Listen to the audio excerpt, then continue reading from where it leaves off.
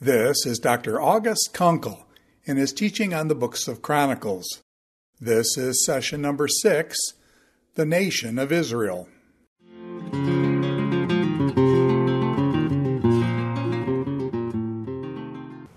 We have been looking at the chronicler's portrayal of the history of Israel in terms of its people. And he so far has focused on Judah, then on the Levites. Now he's going to focus on the rest of Israel, which takes us to his time, and where he brings the explanation as to why these relationships matter so much in his time. Actually, in all histories, we have a role for people and their relationships, something akin to that we might call a genealogy, because we cannot understand present relationships if we don't understand something about past relationships. Now, maybe we see this more explicitly in royalty, where you've got succession of kings and that sort of thing, but really we see it in all sorts of elements of society in which we have to know who served what position in what time and what they did, whether they were the mayor of the city or the premier of a province here in Canada or the governor of a state in the United States. All these relationships matter. So these relationships of ancient time were very important to the chronicler. Ancient histories all had genealogies of this type. Because these genealogies helped them understand who they were in the present time. So in the chronicler's present time, it was very necessary to know who is a Levite. And it was very necessary to know who belongs in the tribe of Judah and to the sons of David. But for the chronicler, all Israel is all Israel. It is all the tribes of Jacob. And what he wants to show us in this next section, which is the complement to Judah and the Levites, the concluding section of his genealogies, what the chronicler is adamant to declare is that there are no 10 lost tribes. That's a completely concocted myth of history. Nobody of Israel was lost. And if we're going to talk about all Israel, then we need to know who all Israel was. And so now he's going to talk about the fact that these other tribes are vital and are a part of all Israel, and they're here and they are present.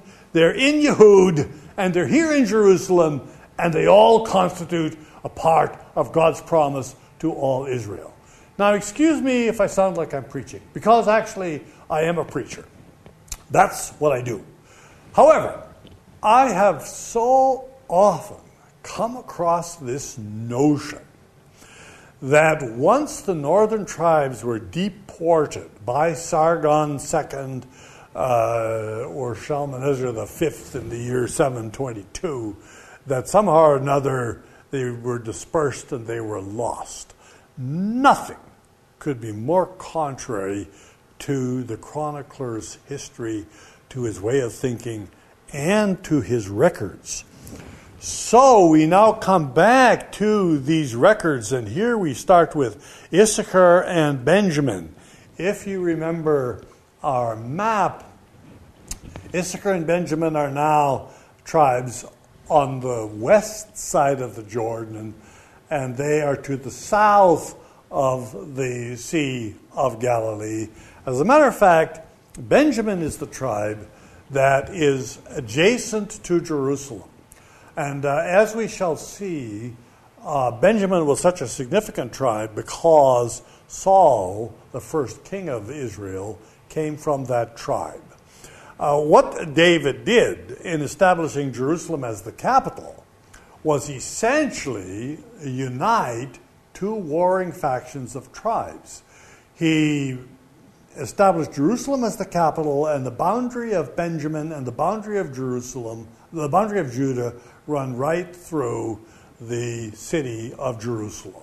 So in the new capital city, both north and south were included.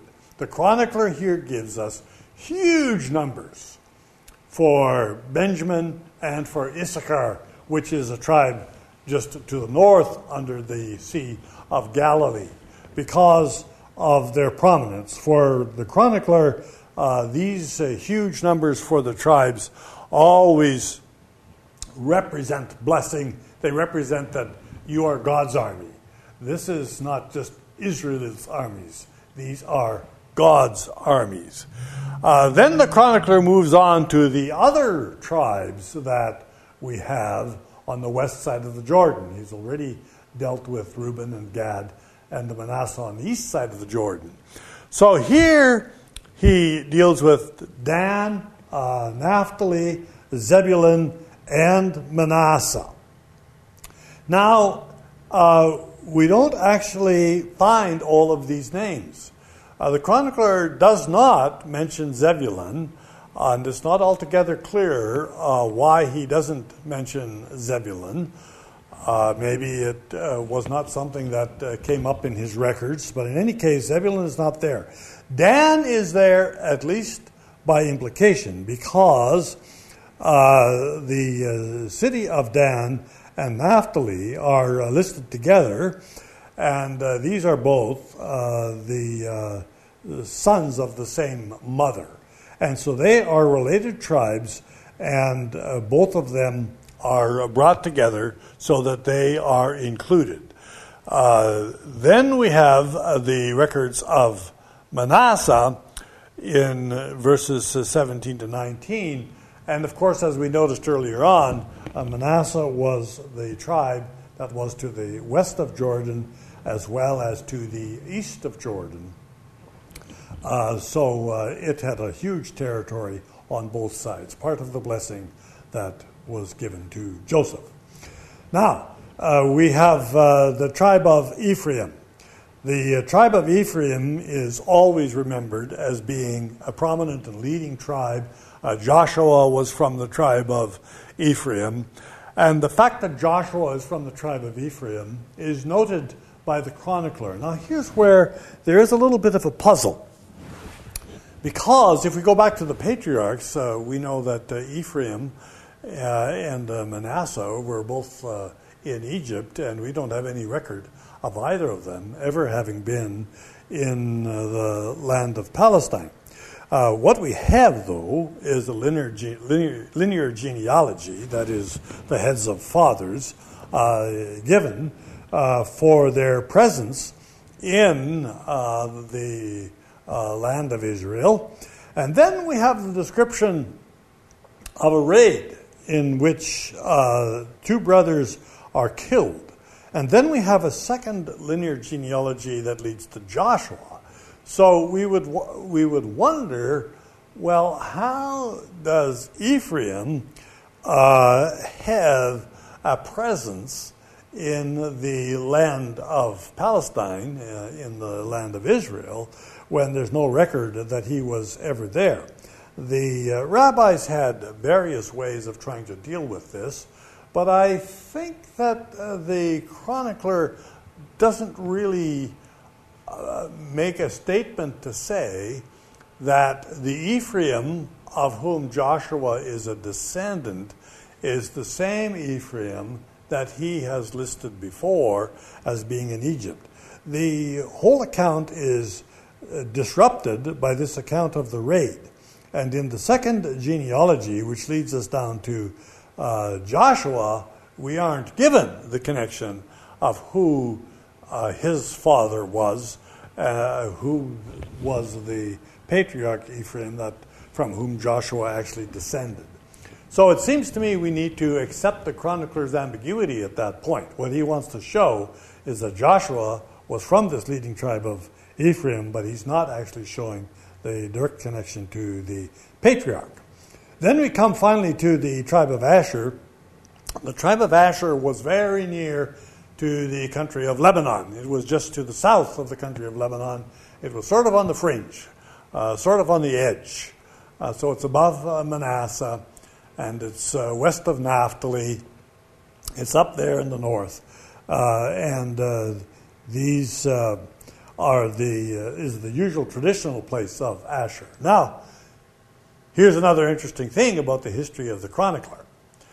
That's Asher as we know it from the other historical books, but in Chronicles it seems Asher also had a more southern presence. Now we have the military record of Israel. And here is where we come especially to the family of Benjamin. And this, of course, is where we get to the story of Saul and where we get to the way in which the militia operated at an earlier point in time.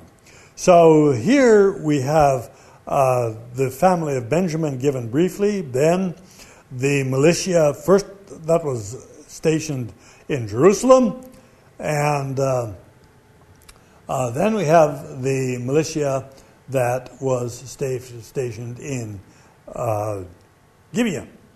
Now, the militia in Jerusalem is the sons of Ehud, and then the militia of Sha'araim. The text that we have, our Masoretic text, is a little bit difficult at this point, and it disappoints me that both of the translations don't take the direction of following the other versions of Chronicles at this point, which make it much more clear. Namely that in verse 4, what we have is the militia of Ehud and then the militia of Sha'araim. Then we come to the militia at Gibeon. In due time, the territory of Benjamin really wasn't separate from the territory of Judah. It kind of was amalgamated. So Ephraim was to the north of the territory of Judah and Benjamin. And the family of Saul derives from this genealogy, and the chronicler here gives the descendants down to the time of Saul in some detail. So, this brings us to his conclusion. These two verses are very, very significant in the book of Chronicles. So, chapter 9, verse 1a says, all Israel was registered. The chronicler wants everyone to know that Israel is present in Yehud, and we have the records. They were all registered. We've got them in the book. So, this is the conclusion to chapter 2, verses 1 and 2. These were the sons of Israel, and the chronicler has taken us all the way to his time in the late Persian Empire, in the state of Yehud. All Israel was registered.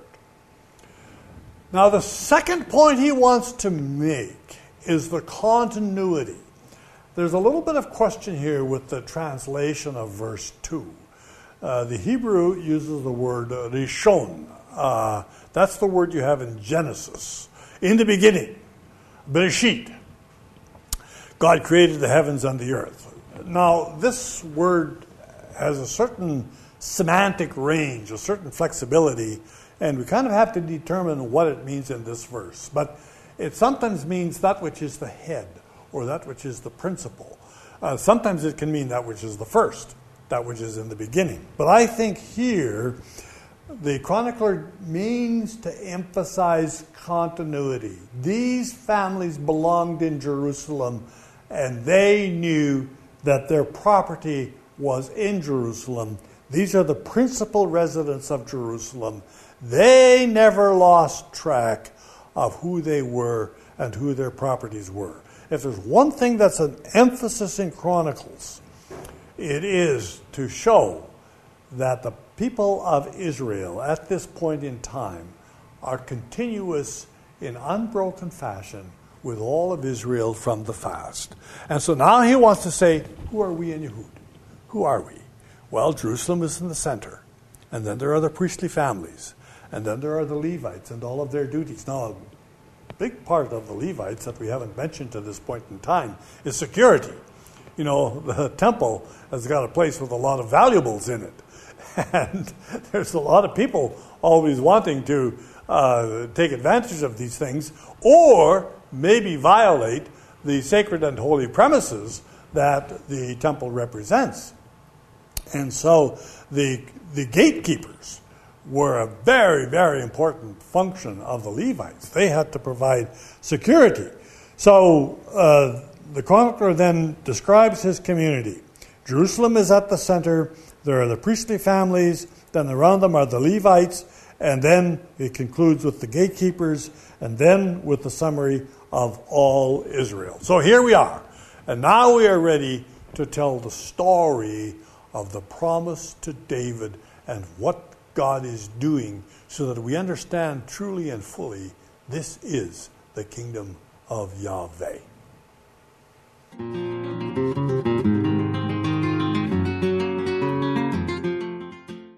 This is Dr. August Konkel in his teaching on the books of Chronicles. This is session number 6, The Nation of Israel.